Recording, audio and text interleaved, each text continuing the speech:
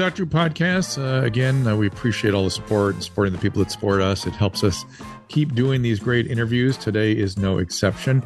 Do check out, because I'm bringing in, of course, the great Emily Morse. But before I bring her in, I want to remind everybody, do check out drdrew.tv. We have the streaming show where there's been some fascinating guests I've been talking to there. I think this audience would love some of that stuff. You may already be there, so I hope I'm singing to the choir.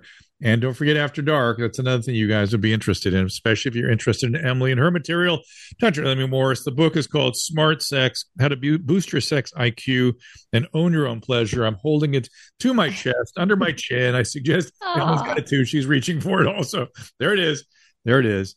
So tell people what they're going to get from your latest book. Okay, my latest book. Well, thank you for having me, Drew. This is a delight. Do people know that we worked together for a long time? We did Loveline, we did all kinds of stuff. We have a whole, exactly, which we always think we should get the band back together. But I love being here with you, Drew. My work was, first off, largely inspired by you and the work that you did on Loveline, which it's just, and some people don't know what Loveline is anymore, which I know. Like, really? So for like 30 friggin' years, Dr. Drew was a pioneer, and he was in medical school and took his medical books, his big books, into that story. Yes, into K-Rock. Let me explain. Okay, go. It was an accident. Somebody asked me to come in and do the segment they called Ask a Surgeon. They didn't know what they wanted. And I was like, what? Let me go see. And I brought my gynecology and my infectious disease textbooks with me, these huge textbooks, because I was freaked out. I was a fourth-year medical student. I thought, what am I going to do? And here were the most important health questions for young people being presented in the middle of the night on a radio station. And what really jumped out at me was no one had heard of this thing that we had just stopped calling grids and we're now calling AIDS, that I was treating hand over fist at the hospitals. And no one was talking to young people about it. I couldn't freaking believe it. And at the time, Anthony Fauci was yelling at the young doctors saying, you've got to educate, you got to get out there. There's going to be 2 million dead people if we don't do something. And so I thought, well, can I keep coming back? It seems like they need to hear about this. Right. That's where it all got started. And we're talking in the mid 80s, late 80s? 84. Yeah. So 84. So you go into, was it K-Rock? No, where did you start? Was it always K-Rock? Yeah, always K-Rock. And K-Rock was at the time, it's supposed to be my interview, but okay. No, but Drew, I think it's a fun context because it'll tie back to smart sex and what you and I can talk about anything. It's always good to me. It was the station was a block away from where I lived, and it came at the time. LA radio was always the dominant radio station, radio market in the country, but it was dominated by KLOS, KMET, and a little bit KNAC. And you defined yourself back then by what you listened to, what radio. Were you an ABT person or a KLOS person? And then slowly some of the pop stuff and the hair bands came in, and that was sort of like Power was coming around. There was something called pirate radio that was coming in. Right. But the new wave came in, rock of the 80s, so-called, and K-Rock exploded out of the blue. And they started doing lots of promotion, and people would show up at the radio station. The radio station was right across the street from me. And I started listening too. And then I was aware that some of my friends were kind of hanging out with people there. And that's how my name came up. They were struggling to make a community service show in the middle of the night, Sunday night, from midnight to 3 a.m. Monday morning. And somebody said maybe Pinsky could come in and talk about something. Pinsky covered it as a young resident, right? Pinsky's a medical school. He probably has something that'll be relevant to the community. And who knew that was going to become such a big part of my life? Yeah, it was a huge part of your life, but many people's lives. So Loveline was the first. So it started with AIDS, but then eventually went into like what we used to call venereal disease. And then we started calling STIs and STDs. Yes. I mean, I've learned all this from you. So for many, many years, every 5 nights a week, it was on the radio, syndicated all over the country. Well, back then, by the way, for the first 10 years, it was one night a week. It was Sunday nights for the first 10 years. And what happened was they got a ratings book. They tried because there's a lot of buzz around the station around this show, and so they decided to get they had to pay specially to get a rating book because they don't do rating book on Sunday nights. And it turned out that 1 in every 3 radio in Los Angeles was tuned to this radio show. So it freaked out the management completely, who said, I remember I called them and I said, I don't really, I'm practicing medicine all day. I don't really understand radio, but it seems like we're all participating in something that's kind of interesting here. It's a movement. he goes, oh my God, look at these ratings. Oh my God, if I had any balls, I'd put it on 5 nights a week. That's what I'm going to do. I'm going to put it on 5 nights a week. And I just thought, oh shit, how am I going to do this? What have I gotten myself into? I know. And at that point, I was doing it still for free. I was doing it I thought I was doing community service. So wow. Well, you were doing community service, but basically the show, which is, people calling in with their sex and relationship and dating questions. And eventually you would have celebrities on and it was a whole thing. But then you had the MTV show. I mean, a lot of people walking around this town in Los Angeles or everywhere got their first sex advice from you, listening to you in their bedrooms at night, trying to understand that eventually it was you and Adam Carolla and all the things. So I met you. So when I started a podcast almost 18 years ago, so I've been talking about sex for almost 2 decades now. I started this podcast and I remember it was like just answering people's sex. Didn't have my doctorate yet. I was just really had no information about sex. But I think this is interesting. Say that again about you. Okay. People were talking about it, and you were like, "Wait a minute, what's going on here? Can we dissect this?" Exactly. I was just going to break this down because again, I had zero. So I grew up, had very little sex education. I don't think Loveline was in Michigan at the time, unfortunately. And and come to find out, Dr. Drew, that it's very much that this is what hasn't changed. It was one day of school, the gym teacher's teaching it, and it's all based on fear.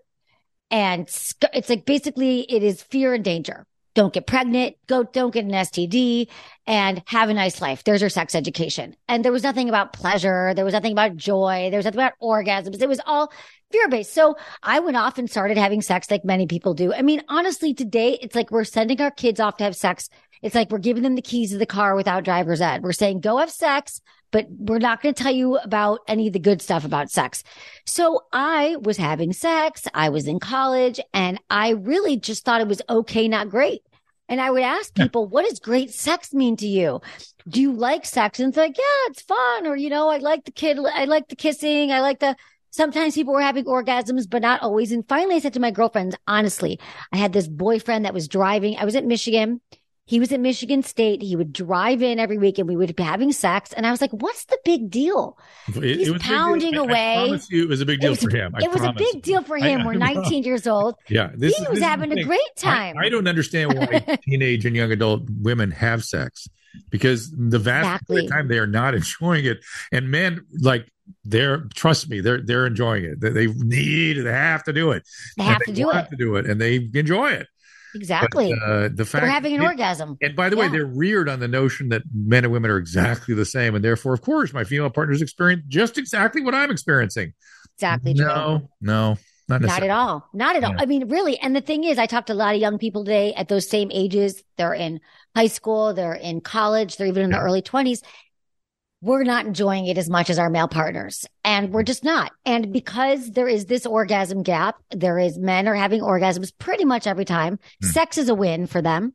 They know how to orgasm. And for the majority of women, we are not. We've talked about this. Only 30% of women are going to have an orgasm through penetrative sex. In fact, through anything having to do with a penis. and so that's what you got to understand. It's a vibrator, it's mouth, it's fingers.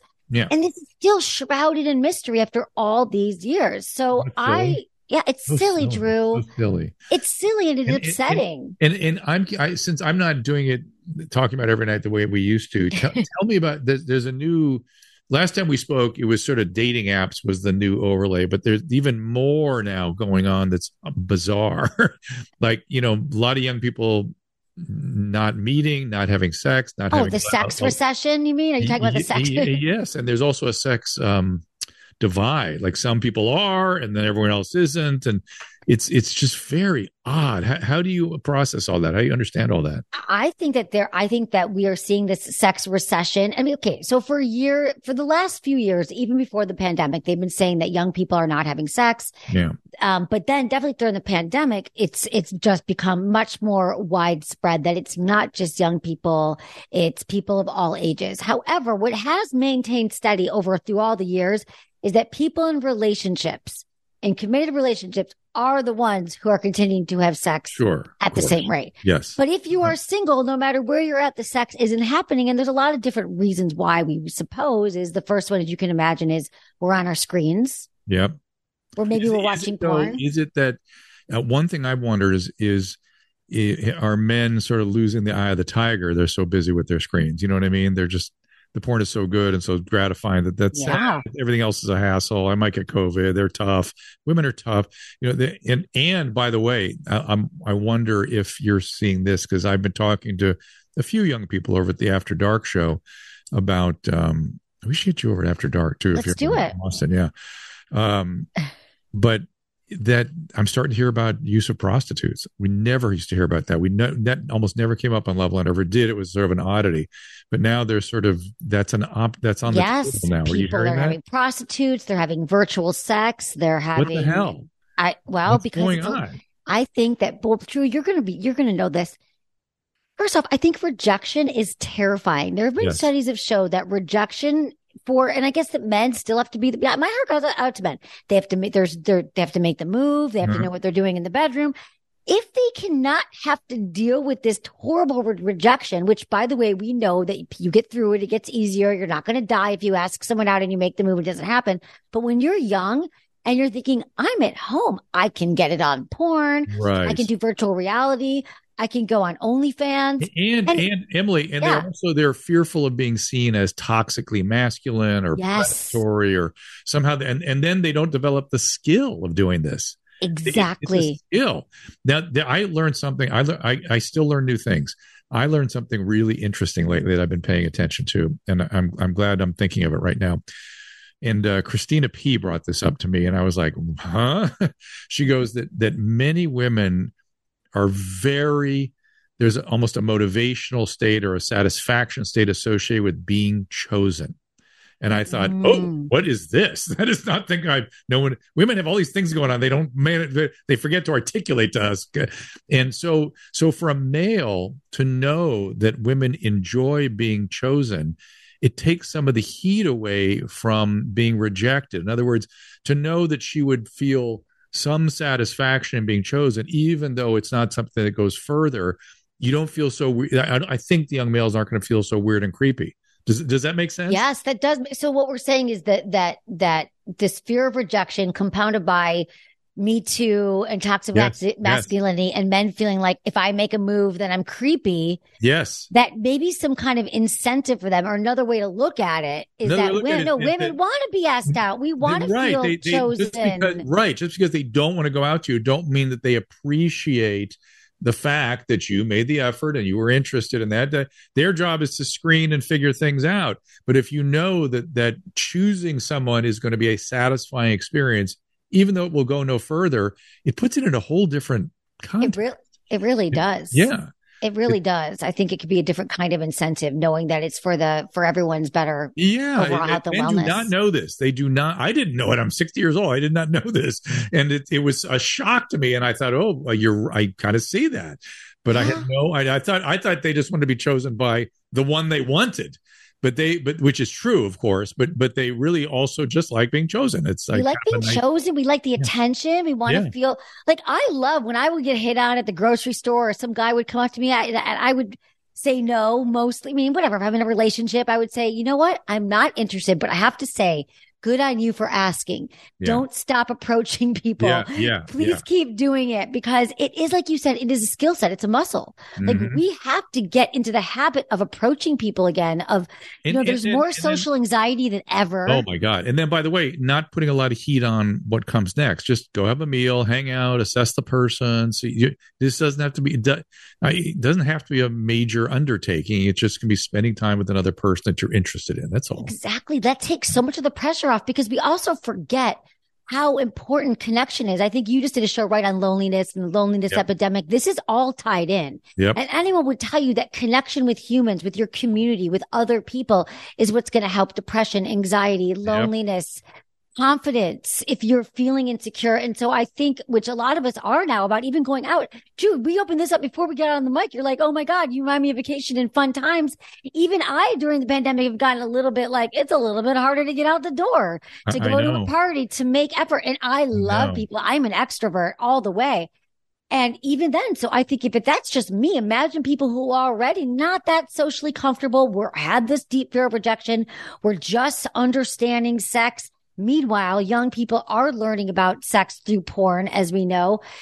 People now who, since smartphones really came out, became sort of ubiquitous the last 20 years, those kids who grew up with an iPad in their hand also grew up seeing porn as young as 8 years old. So they're also thinking like, this is how sex is going to happen, right? And it's not accurate. Porn without sex education is a disaster. So I think all of these factors are people like, no, I'm good. I'll stay home and masturbate.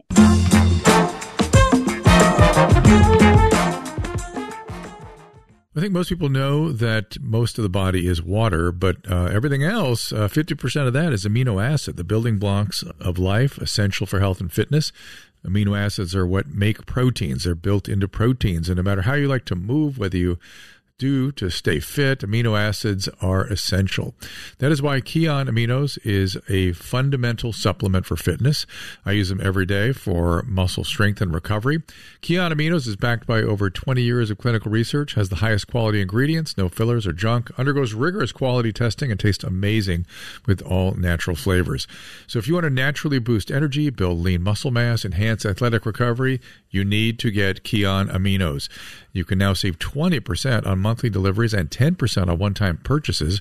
Just go to kion.com/Dr. Drew.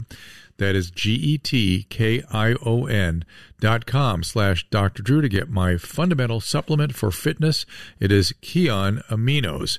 And just to remind you again, 20% on monthly deliveries, 10% on one-time purchases at getkion.com/Dr. Drew.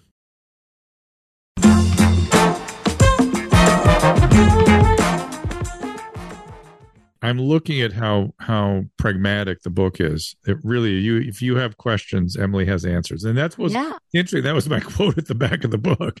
And thank you, Drew, for blurbing my book.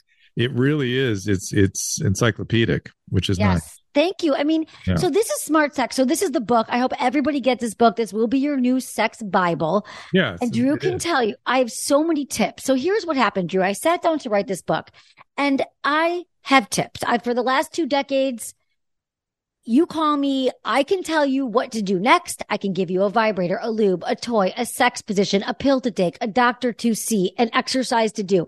And I could do that forever. And the book breaks it down into all the different positions and tips. But I realized when I was writing it is that so many people want a quick tip and a quick fix, but yet sex is still compartmentalized. I can give you a quick tip, but it's so multi-layered. And I really think that there's more of a foundational aspect to sex. And that's when I talked about sexual intelligence, being actually intelligent. And I created these 5 pillars. And I thought, you can only have great sex with great self-love, self-awareness, self-knowledge, your ability to communicate well, to take care of your health and wellness. And so really, I wrote Smart Sex so people could learn about themselves. Like teach you about like the joy of you, not just the joy of sex, but the joy of being you, how you can find more pleasure and how you can understand yourself as a sexual being that will help you bring about better sex and relationships and pleasure. So the book is a little bit of all the things. It's the tips and it's foundational. Shall we talk about the 5 pillars? Yeah, let's get into it. Embodiment. How in your embodiment is just really, are you in your body during sex or do you disassociate? Or in your head? Are you in your head? That's it. The mind-body connection. How often are you doing that? And I have a lot of tips in the book to how to get yourself more embodied during sex. Quick tips. It's interesting. Remember all the work remember all the work. I remember all the work you were doing in this area.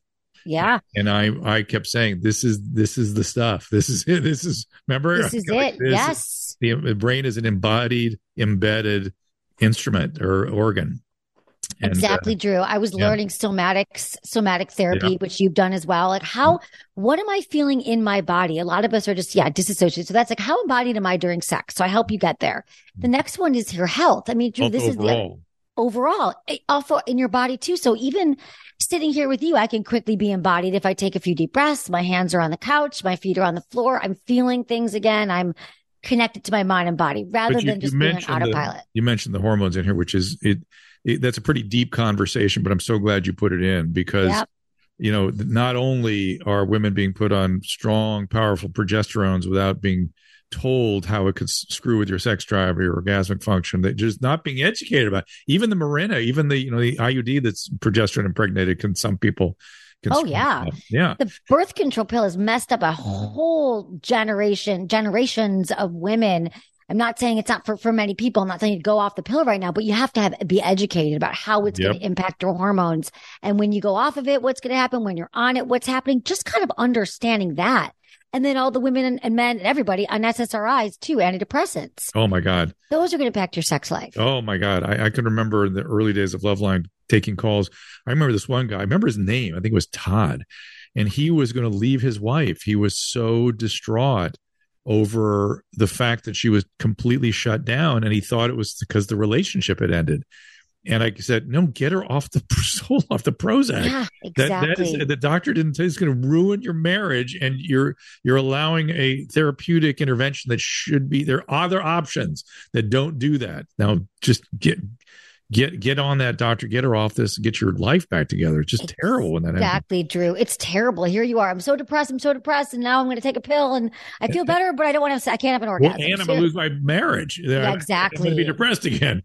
Oh my God. But the other thing is, I don't know if you get into this. I don't think I saw you get too much into it. But menopause and perimenopause is highly affects all this and can be treated very effectively. Yes, Drew. You told me this actually when this with about, you talked about Susan, which I think we've talked about this probably, but yeah, I mean, the fact that and this was like 7 years ago, you're like, oh no, you can take hormone replacement. You can do these pellets.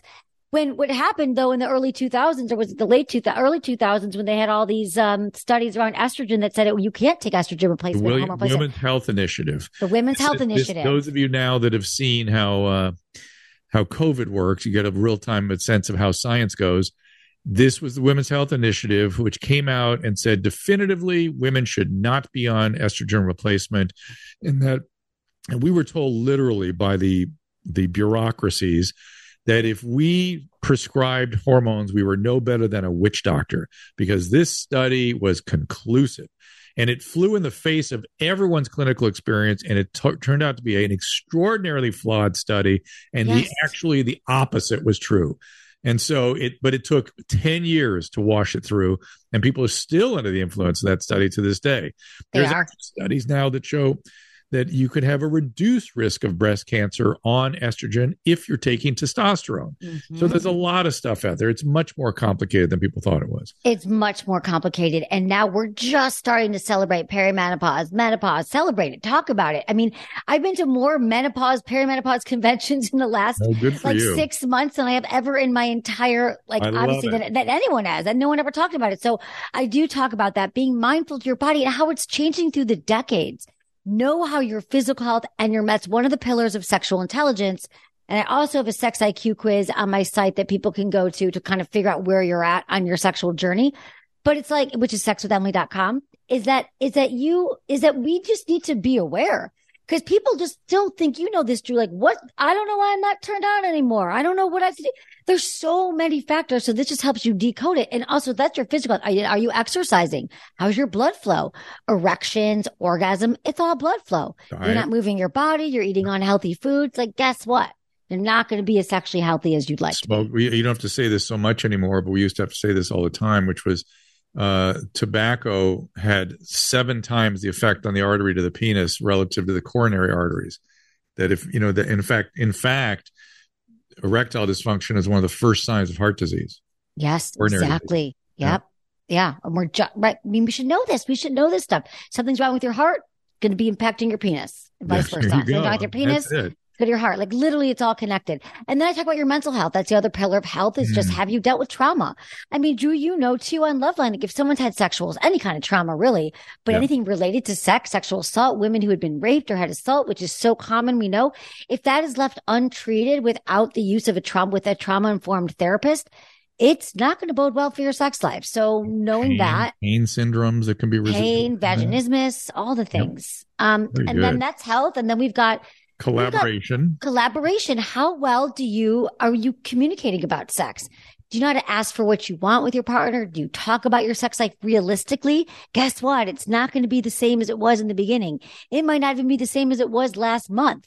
Are you talking about let's your stop needs here and for a second, desires? because Yeah. this is an interesting one for me.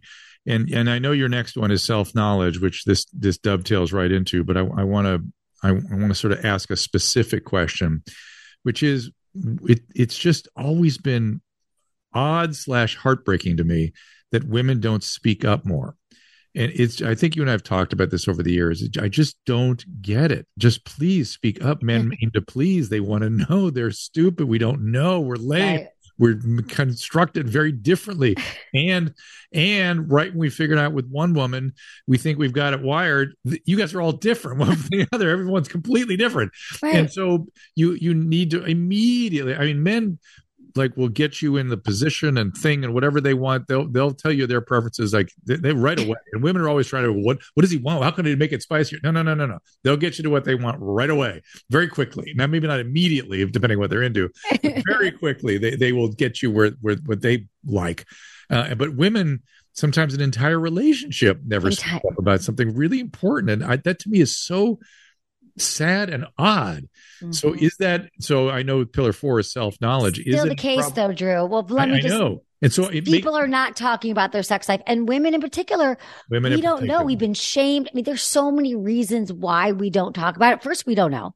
Maybe we just literally don't know. Self-knowledge is a big part. Self-knowledge. Do I know? So once I know, then I can communicate it. So I highly encourage people to pay attention to what does turn you on, what does feel good to you, and what doesn't. Look at your sexual history. Can you remember something that really turned you on? Do fantasies, like go into those spaces, because that's where you're going to be able to get more knowledge and understand who you are as a sexual being. So then you can be like, I like it this way. And not only just like your sexual preferences and positions, but what needs to be happening in the environment so you're turned on. Like if there's dishes in the sink, if the house is a mess, if it's freezing cold, you might not, you don't have the heat on. Like there's all these things that are going to keep us from wanting to have sex. Know how to set yourself up for success and know yourself, and then obviously communicate it. But I want to dig a little. That's all. Yes. But I want to dig in even further into why women don't speak up. I don't get it. What do we need to tell them? How do we encourage them? How do we empower them? Is there some psychological proclivity that we need to kind of acknowledge and then give strategies how to overcome? Okay, what is that? Yes. Well, I think first we have a lot of shame around just being sexual. Why? In this late hour, this late date. Yeah. 2023, I lay these out in the book, The Pleasure Thieves, which is stress, trauma, and shame. And shame is a huge one. First off, if we grew up in an environment where we were told from age 1 to 18, sex is wrong, wait till procreation, you're slutty. Who told you that? Right. And you can unlearn that. Seriously, where'd it come from? Church, religion, your family, your neighbor. Did your family ever? Not me, but I'm luckily, but I still had shame around. I wanted to keep my numbers down. I wanted to not have sex with as many people. Why? I thought that because I didn't want to be judged and seen as a slut. I didn't want to be by men. By society, by culture. Men want a woman with history because they want history to repeat itself. Not all men. Not all men. That's true. About 10 or 20%, that is absolutely true. But most men are fine with whatever. It's women that judge other women. Women do judge other women. Oh, my God. Again, this is also sad to me. Why do you guys do that? There's so much envy. I think a lot of it is the we've been pitted against each other. Maybe it's the patriarchy. I don't know. We've been told that like women are a threat and that we have so much envy. Told you? Somebody said your friends are a threat to you? I think that in many ways, a lot of people are against women supporting women. I think that women have sort of been, our sex lives have been sort of, have been commodified. They've been judged. It's just men. Really, our sex lives have been policed since the beginning of time. Would it surprise you to know that female chimpanzees judge other female chimpanzees? That would be helpful. And they use shunning and ostracism against the females that are a little too forward, a little too able to access resources and male partners. So they will punish them. And desire for a mate perhaps this is kind of goes back to evolutionary, that our evolution right. is that a woman is a threat if Right. she's going to take my man and take my baby and take Right. my opportunity for procreation. And women tend to gather together and sort of, they will align against somebody who needs to be controlled or put back in with the rest of the group in some way, and they use shunning and ostracism. So it's a very powerful mechanism. It's through a lot of our primate relatives in addition to our evolutionary heritage. And what I always say is, hey, just because we have an evolutionarily sort of wired in sort of proclivity, acknowledge it and don't cave into it. Right. Don't go with it. I understand that may be your sort of natural tendency. Stop it. We need to get people to actively help women not do that when that starts to kick in at 12 to 14.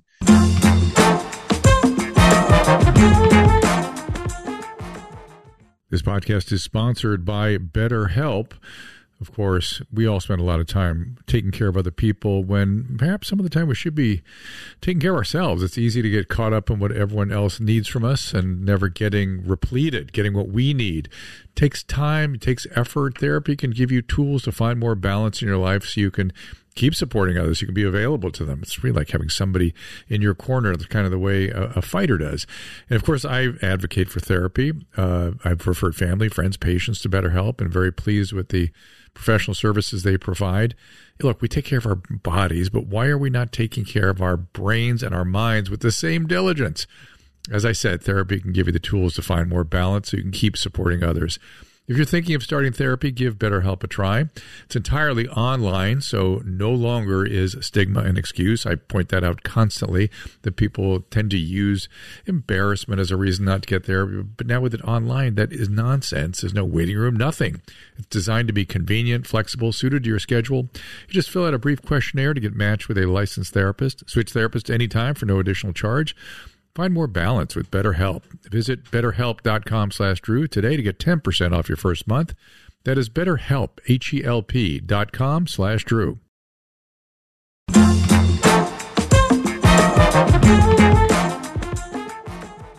I think that we have to police ourselves out in this way and be like, what is it? Is this really a threat? Is this real or imagined threat? Mostly women, when we see women come together and elevate and support each other, I mean, that's where we see real progress. And that's where we really see, women sharing their stories and their secrets and the community and building up each other up. I mean, I think that envy can be really, really toxic. And so another thing that's really interesting to look at the messages that envy can tell us. My friend Elise Lunan has a new book coming out next week called The 7 Deadly Sins and the Price That Women Pay to Be Good.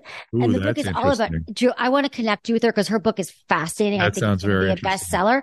And it looks about the way the 7 sins have sort of contorted women throughout their lifetime. Like, we can't have too much lust. We can't eat too much. We have to stay thin. We can't be sloths. We have to be productive and get so much done. And then there's all these ways that the 7 sins have sort of shaped us. And when she gets to envy, she shows how women have been sort of that we have, for whatever reasons, evolutionary speaking. But if you really look at envy and you find, like, you're going through Instagram, you're like, this is how women talk. I hate her. I don't like her. Something she does just doesn't sit right. Then you look at that envy, if you pull back, and now that can be a light bulb moment. Look at me judging this person. Yes. Maybe there's a message there. Maybe envy is a point towards, an arrow towards what you actually want.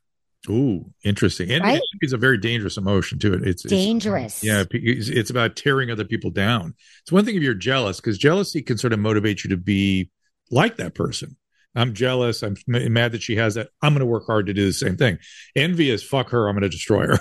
Exactly. Right. Jealousy is against like one per, envy's like the entire world. So it's still, that's why this is fascinating to look at it, because these are like unconscious ways that women have been programmed for whatever reason to be out for each other. And I think that's an important point to make, is that however we get there, we got to unget there. Exactly. It doesn't really matter how you got there. So maybe it'll be, and I don't know which is easier, a biological thing or a social thing. They both seem hard to me.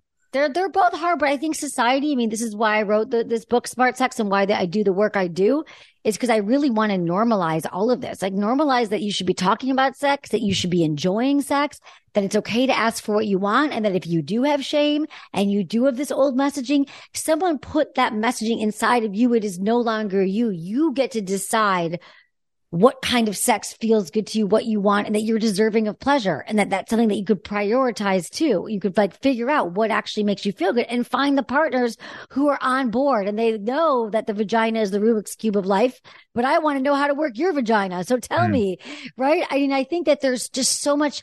So there's that. I hope that wasn't the first time you had said that about the Rubik's Cube, because I'm going to put that on your gravestone. I just said it the other day and somebody laughed. No, I was like, it literally is the Rubik's Cube of life. Yeah, I think we're like, I don't know. We need to patent that. I think, or trademark it. I think that is your trademark quote. That's so funny. It is. I know. Well, because again, right, we don't tell men. So then there's the shame. This is why we're not asking for it. There's shame. But here's the other thing, Drew, men have a part in this too. Do you know how hard it can be to bring up sex to a partner? And so many women say, I'm afraid because what if he gets very defensive?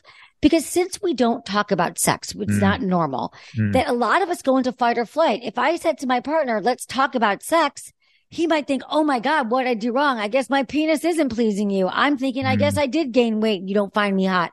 So we are not set up for success when it comes to sharing our desires. Well, let's sort of break that down even further too, because let's be honest that when you're talking about these kinds of intimate connectedness, there's almost nothing where we're more vulnerable, right?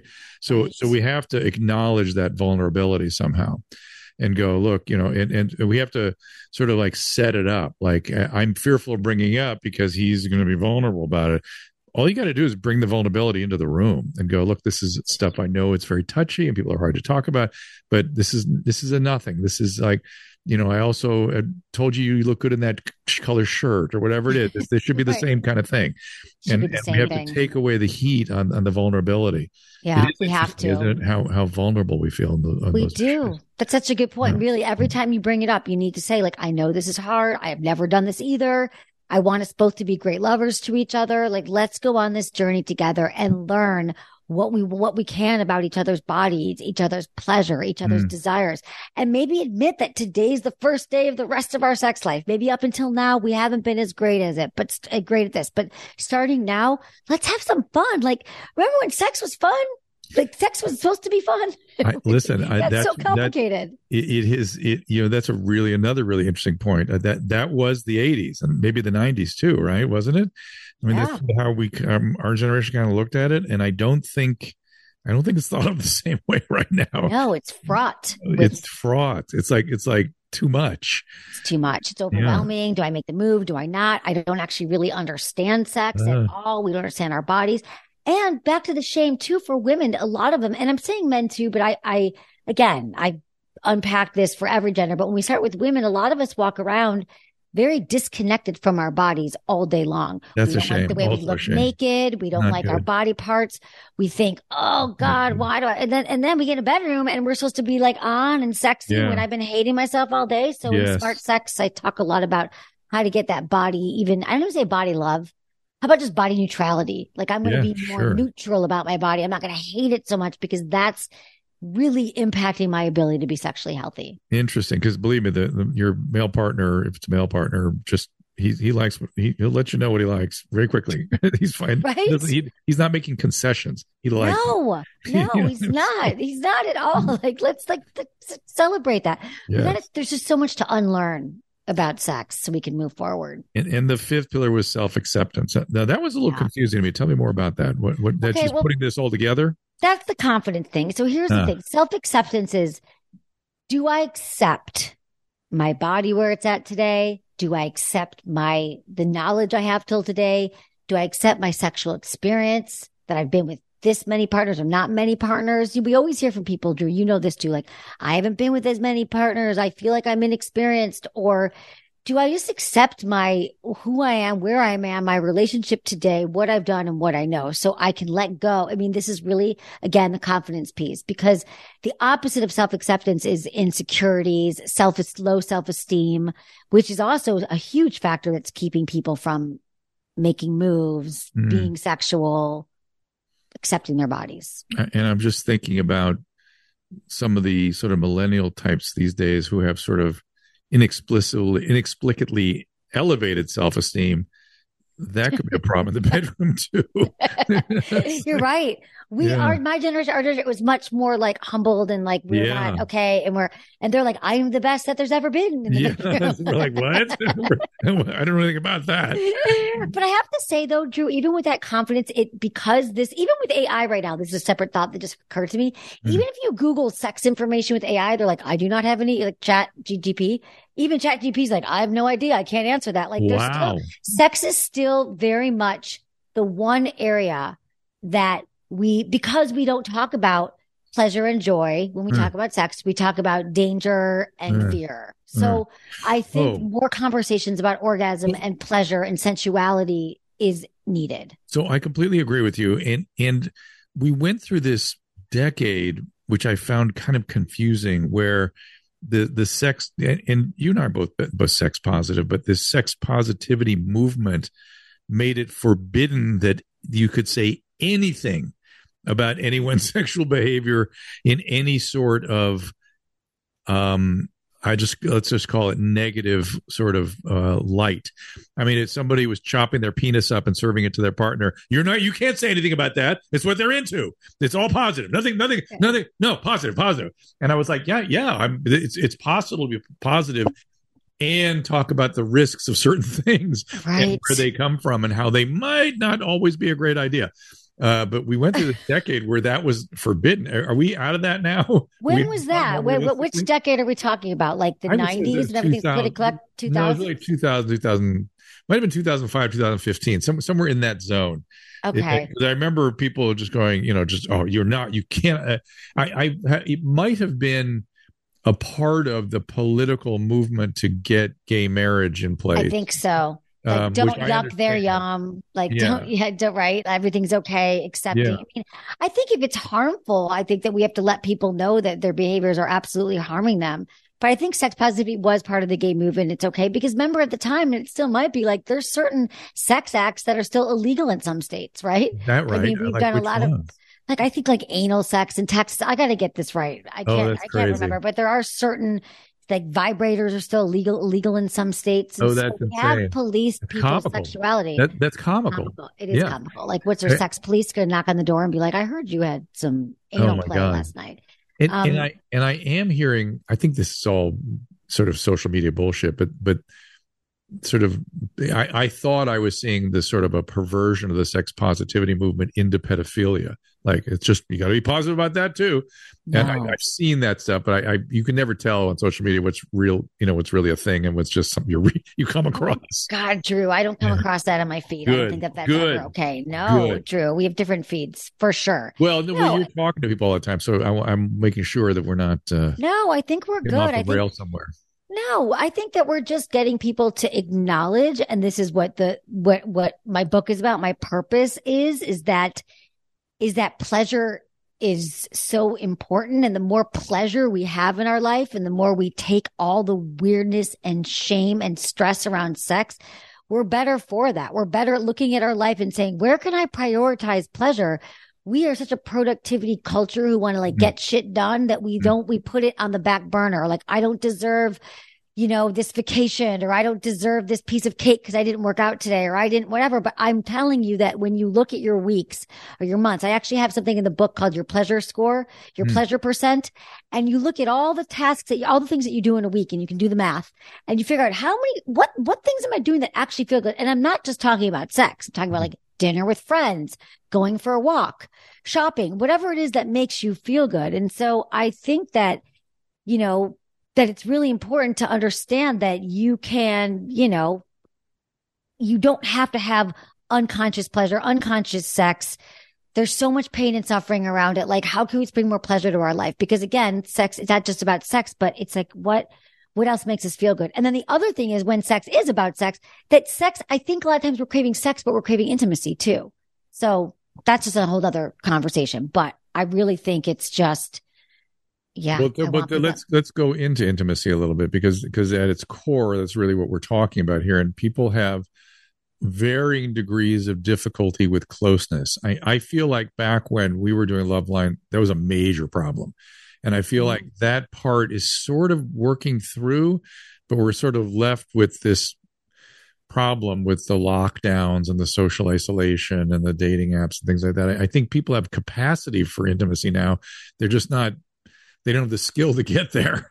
Right. I think that's what's missing, maybe. It's a skill set for sure. I mean, it's, and it's even hard to explain, it's like, how do you even, I think that's always been the thing though, right, Drew? But I think the lockdowns definitely exacerbated that. Yeah. Why we're seeing more people with social anxiety and why intimacy being vulnerability and truly allowing someone to know you on a really deeper level and sharing the things that you think you cannot share and truly being naked with somebody is one of the most vulnerable things. But when we are unconsciously having sex or we're just rubbing our genitals against someone to get off and we're not really looking to each other's eyes and breathing together and talking, like talking about sex is also very much an intimate thing. So I kind of want to reverse engineer this for people too and realize that when you find a trusted partner, and let me just say side note that the women especially say that the best sex they have and the most intimate and the most loving and the most memorable is with when they feel that they are with a trusted partner in a safe space. And so when we can get there with somebody and we can remove all the obstacles to great sex and talking about sex, and we can really say, hey, this is what I'm into and this is what I like. What do you like? It's a really intimate act that's just going to really like feed more intimacy and connection. And I think maybe it's not modeled to us as much. I mean, Zoom is not a very intimate place, right?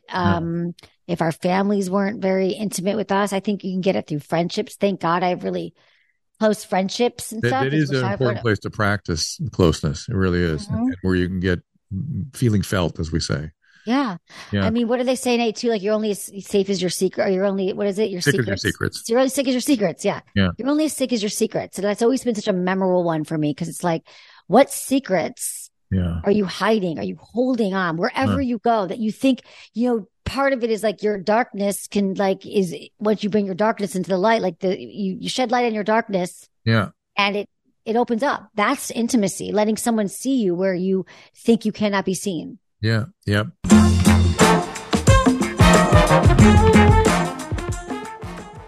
Pick up that glass of Pinot Grigio or your drink of choice and come have some fun with us on Turtle Time. We're going to do more than just drink and party on this podcast, Mom. I know. Okay, if you don't know who I am, well, I'm Ramona Singer, and that's my daughter, Avery. And you probably know us best from The Real Housewives of New York. And now you'll get to know us even better on our podcast, Turtle Time.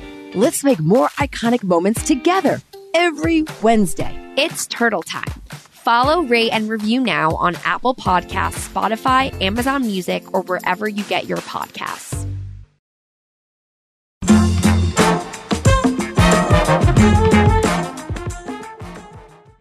And I'm wondering about any thoughts about married couples, because I feel like they are not paying attention sometimes where they need to. And it's weird to me. I thank God I'm not in that. I thank God you too. You and Susan are like my role models here. Really, you're 30 years together, 30 plus years now. We're into 40.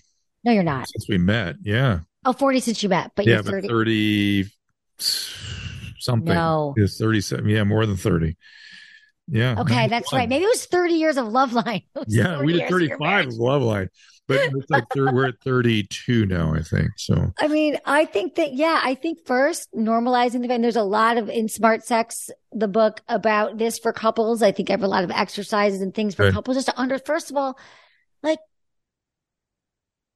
it's not going to always be what it once was, and that's okay. But if you both agree that we want to be sexual, we understand that we need this intimacy because otherwise we're roommates. And no matter what's happening with hormones and things, become smart about your sex life. Understand all the things that you need to do to make sure that you're still connected. So whether it's checking your hormones, talking about sex, learning to accept your body, and finding times for sex. I'm going to say this, scheduling sex is the best advice I can give couples is scheduling it, or it's not going to happen. Yes. Everything else that we want, we schedule our workouts, and to make it happen, we put our shoes out the night before, we sign up for a workout class, we make sure our water bottle's full so we can easily get out the door. But with sex, it becomes like you wait until you're both in the mood, or you're already in bed and one person's tired and the another night goes by and the sex isn't happening. And then years go by and you haven't quite, and you're like, you don't even remember what happened to the sex life. And so I just want to like normalize that for people. But back to that, that's odd to me. And you said something that I'm not sure I agree with, was it doesn't have to be like it once was, but maybe it can be. And if you're like the other person, been with them for long periods of time, you can maybe figure things out even a little better. Yeah. At least you're able to talk about things and do things that you might have been. You stop, once you get older, you stop caring as much about things you used to care about. And so it adds to the ability to be open and. No, I think you're right. And let me clarify that, because I'm so glad you said this, Drew. I mean, you won't have the same desire as you once did, where you're ripping each other's clothes off and having sex 3 times a day. Yeah, you're probably not going to be on the fumes of honeymoon phase. That's what I mean. But it's not going to have the same fuel behind it, but it can be the same experience, if not better. I'm with you on that. I think that if couples learn to evolve and talk and grow and see how maybe there's like new erogenous zones you can discover, sex toys. I'm a huge fan. I have a lot in the book and on my website about sex toys and the podcast about how, listen, we are covered in nerve endings that can feel amazing when stimulated with a vibrator. Sometimes there's parts that just can't be accessed any other way. So why not get curious about all the ways that you can feel good and like do more of that? There shouldn't be any shame in that. What couples crave in long-term relationships is like novelty and newness and spontaneity. So even if it's using a toy, that could be the novel thing that you needed that Saturday night. It's something new. It's different. It's a new, I have tons of positions in the book too. It could be just one of those things that's like, okay, now we're talking, we're doing something a little bit different. Yeah, it is. It's important. And I just think it doesn't. And I think there's this sort of, I'm still thinking about the marriage stuff an awful lot. Yeah. And that people accept what they shouldn't accept. Okay. Say more. In other words, they accept, they just go, oh, we're 45 now. Well, what are you going to do? Of course, I don't think I think that's terrible thinking. It's terrible thinking. Yeah. And the people, we live so much longer now. And, Peter Attia has a new book out. Do you know Peter? Yes, I do. I love his work. What's the new book? I've heard of it. You have his new book? I don't have it yet, but I've heard of it. Okay. It's his book. And he talks about sort of the fact that we're not going to be 35 at 90. That's not the goal. That is insanity. I think some of these tech guys think that that's what 90 can be like. Right. Impossible, just impossible. But it could be maybe like 60 or 65. Maybe there's a way we can figure that out. And if that's true, we should be paying attention to sexuality diligently all the way through, and especially during those windows where people start to accept a little downturn and maybe shut down altogether. That's a big mistake, I think. I think, Drew, you're so right. And that's what I've been thinking about, like sex and aging. If we're all going to live to 100, and people used to think their sex life is over at 50, when it certainly is not. You can there is a lot of sex to be having and a lot of living to do and a lot of things to understand about hormones and optimizing your sex life, and essentially understanding that this narrative that like, oh, well, enough time has passed, or we're 40s, it's already gone, like not at all. And so I do think this is sort of the next frontier, and I'm spending more time in that area on my own, just like doing my own research and seeing, because there's really not a lot out there at all. I mean, I think there's like one book that came out years ago, like Sex in Your 50s. And, otherwise but I had my mom on my show recently, and she's like 80 and was talking about how, she and my stepdad had been together for, 40 years, but she said now he's 86, it's slowed down, but even in their 70s, it was good and what they did. Good. And, but that's not common knowledge. And so I think setting more examples for couples that it doesn't have to be over, you just haven't been given the right information. And I used to, as you know, I used to preach about the hormones being a central issue and why things shut down. Women, they don't understand how much it figures into their mood, their stamina, their well-being, and their libido and their sexual functioning. It just, you got, we take thyroid hormone to when our thyroid drops down, to replace what happens when the gland shuts off. Same thing with the ovaries. They shut down. You can take normal doses of testosterone or progesterone and estrogen. I'm a big advocate for males too, taking some sort of testosterone replacement. Absolutely. I would be on it if I didn't have prostate cancer. I just have to be extra super careful. Absolutely. And I think that there's more and more information right now how to find like a hormone specialist, because for years, again, because of this study we talked about earlier, the Women's Health Initiative, that especially for women, we were told like, you can't, it's not safe, but you absolutely. But again, some of the you and I are today just talking about a lot of the weird biases that are in our psyches, and that's another bias. That somehow you should expect just you're going to lose this, in your 30s and 40s. No, why? Why? It's an important part of who you are. And I remember when Susan got back on hormones, that was one of the really striking things she said. She said, I feel like a part of me is back. Like this, I lost this piece. Exactly. And wow, that's a powerful thing to say. That part of you is gone or dead or something. That's that. I don't think that at all. And then, of course, has impact on the relationship and the happiness of the relationship and the intimacy in the relationship. And so, but of course, as Emily's saying here, if you don't also pay attention to what we in psychological terms call process, if you're not talking and being intimate and communicating and tuning into all these things, the pillars that she just talked about, you all the hormones in the world aren't going to solve your problem if you aren't able to do some of this stuff. Yeah, there's not a quick fix for this is a thing. So I want people to understand that there's like a whole holistic approach to this, to sex, because the quick tips we can do, right? We can easily do that, but it's just, we have to understand that there's a lot of factors at play, and it is a process, and it is one that has been also shrouded in mystery with a lot of misinformation. So I've heard incredible stories from women who have said, and men who have said, I have desire again, like when I was a teenager, or I want it again. It's like Susan was saying, or women who have pain during sex, and you start to take estrogen and you realize like, I don't actually have pain anymore. That's right. Or pain from the birth control pill. You can get burning and pain from the progesterone. There's all kinds of craziness that if we're not paying attention to, and realizing these are biological processes, and you have to be really careful with the biology. But I was just thinking, damn it, I lost my train of thought. Shoot, this happens now. God damn it. Because it was going to be something really interesting. It'll come back. It comes back in about 3 minutes, so we'll give it a chance. Yeah, I got you. So I feel like there's. I know what I was going to say now. Yeah, I was going to say, I know what your next book needs to be. Okay. Because I was just thinking about the landscape, because you've kind of got the sort of the more usual couples issues kind of nailed in this book. Next one, it'd be really interesting to do sort of special cases.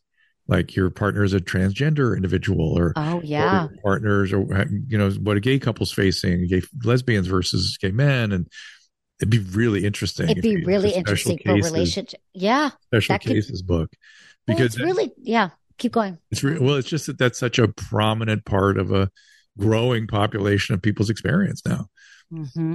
To definitely be more inclusive, for sure. I mean, in the book, I don't even use gender. I use penis owners and vulva owners because I really wanted the book to be open to people of whatever their sexual orientation. That's good. But I don't really focus on individual couples. It's more like individual problems that no matter what kind of your relationship you're in, these are the pillars that are going to impact your sex life. For sure. The pillars can be used with anybody, for sure. But I do think that there is just a growing population that is very underserved right now. It's just like talking about the fact that a lot of people are getting older, and that's why I'm thinking about hormone replacement and that kind of stuff. The same thing is true. A lot of people are having various kinds of gender reassignments, and they're on hormones of all kinds of ways too. They're having all kinds of effect. Exactly. Interesting to hear about and learn about and help people with. Do you watch 90 Day Fiance? I have seen it, because you've loved that show forever, well, I don't right? love it. I'm sort of addicted to it, and we got addicted to it during the pandemic. And to me, it was the key symptom of how far down I went during the pandemic. That this is what I look forward to every week was 90 Day Fiance. But I bring it up because there's a transgender man on it who's got married a woman, and the stuff he was dealing with, I just thought was so fascinating. And he was just in terms of, he had a lot of body image stuff that that his partner was trying to get him to calm down about.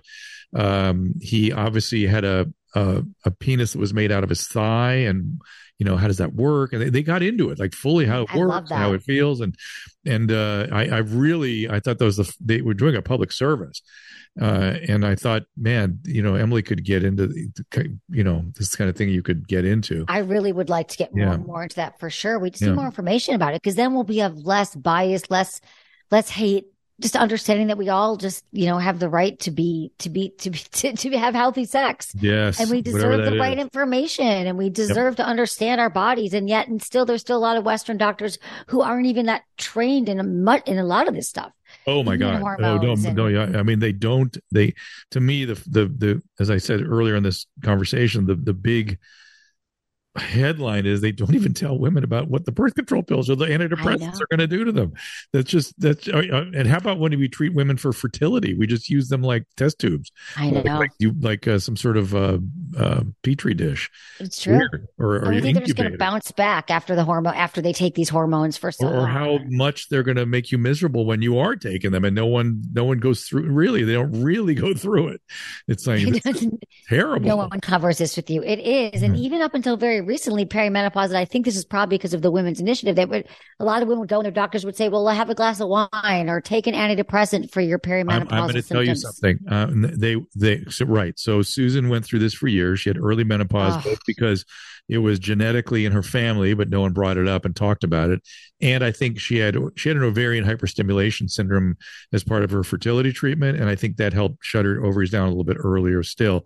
So by the time she was like 33, she was already having this stuff. And so what did doctors do with her? Antidepressants. And she, even in her 40s, at one point, she went in and talked to the gynecologist and said, I think there's something wrong. I have no libido. I love my husband. I'm attractive, but I just nothing. And he goes, well, in France, the men get have affairs they get these mistresses. And so maybe that's what he, like in full seriousness. And she was like, okay. She almost kicked him in the nuts. A, you know how she is, and B, that was the end of her relationship with that doctor. Yeah, but she talks about it all the time. Like that. That's like astonishing. That was the solution for her perimenopausal symptoms. Yeah, no, that would how to destroy a marriage. That's how you do it. Well, maybe you should just get a mistress. And that's what he said. That's what he said to her. It's crazy. Like in France, they get mistresses. Maybe that's what he ought to do. And he wasn't joking. He was like, "This is this will solve your problem. Get him out of your hair." It's just terrible. And we're just talking 20 years ago. Yeah. Yes. I mean, this is maybe, so new. That was maybe 30 years ago. 30 years ago? Wow. It was maybe 30 years ago. It's certainly 25 years ago. And because she's been on the hormones a long, long, long time. Oh, my God. It's still very, very upsetting. I mean, the clitoris was just on the map in 1998. We didn't even know what the clitoris were in medical journals. Like, it's just... This is very new, Drew. So, it's so weird. I know. Weird the way we compartmentalize brains and genitalia. It's just so silly. It's just so silly. It's all biology. It's understandable. It all has a healthy component and an unhealthy component, and you can understand all of it. And you can be well on your way by reading Smart Sex, How to Boost Your Sex IQ and Your Own Pleasure and Own Your Pleasure. That is Emily Morse book. I so strongly recommend it. This can, it should be like a little resource, like an encyclopedia. I think it'll be your new sex Bible. Yeah. Or, Emily, like I said, before the mics heated up, I was like, Emily, I haven't seen you so long. I feel like I'm on vacation when I talk to you, because we did a lot of vacationing together one time. We did. And we need to start doing that again. I would love it, Drew. Please. I miss you. Thank you for having me on. I appreciate you so much. And I don't know when this comes out, but the book does come out June 13th. So you can either pre-order it, or coming out June 13th. We'll try to get this to come out right when you want it to in relation. I love it. Okay, perfect. But I would love to see you, Drew, soon. Okay. Let's hang out. Thanks for having me. That we're gone a lot. We're moving around quite a bit, but you and I'll talk about that. Okay, let's go offline. Okay. Thanks, everybody. We'll see you next time. Thanks for having me. All conversation and information exchanged during the participation in the Dr. Drew podcast is intended for educational and entertainment purposes only. Do not confuse this with treatment or medical advice or direction. Nothing on these podcasts supplement or supersede the relationship and direction of your medical caretakers. Although Dr. Drew is a licensed physician with specialty board certifications by the American Board of Internal Medicine and the American Board of Addiction Medicine, he is not functioning as a physician in this environment. The same applies to any professionals who may appear on the podcast or drdrew.com.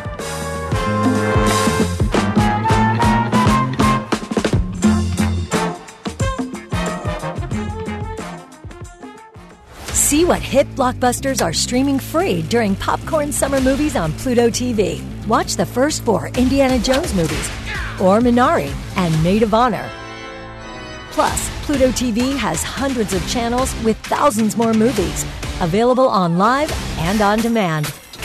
Download Pluto TV on all your favorite devices for free. Pluto TV. Stream now, pay never.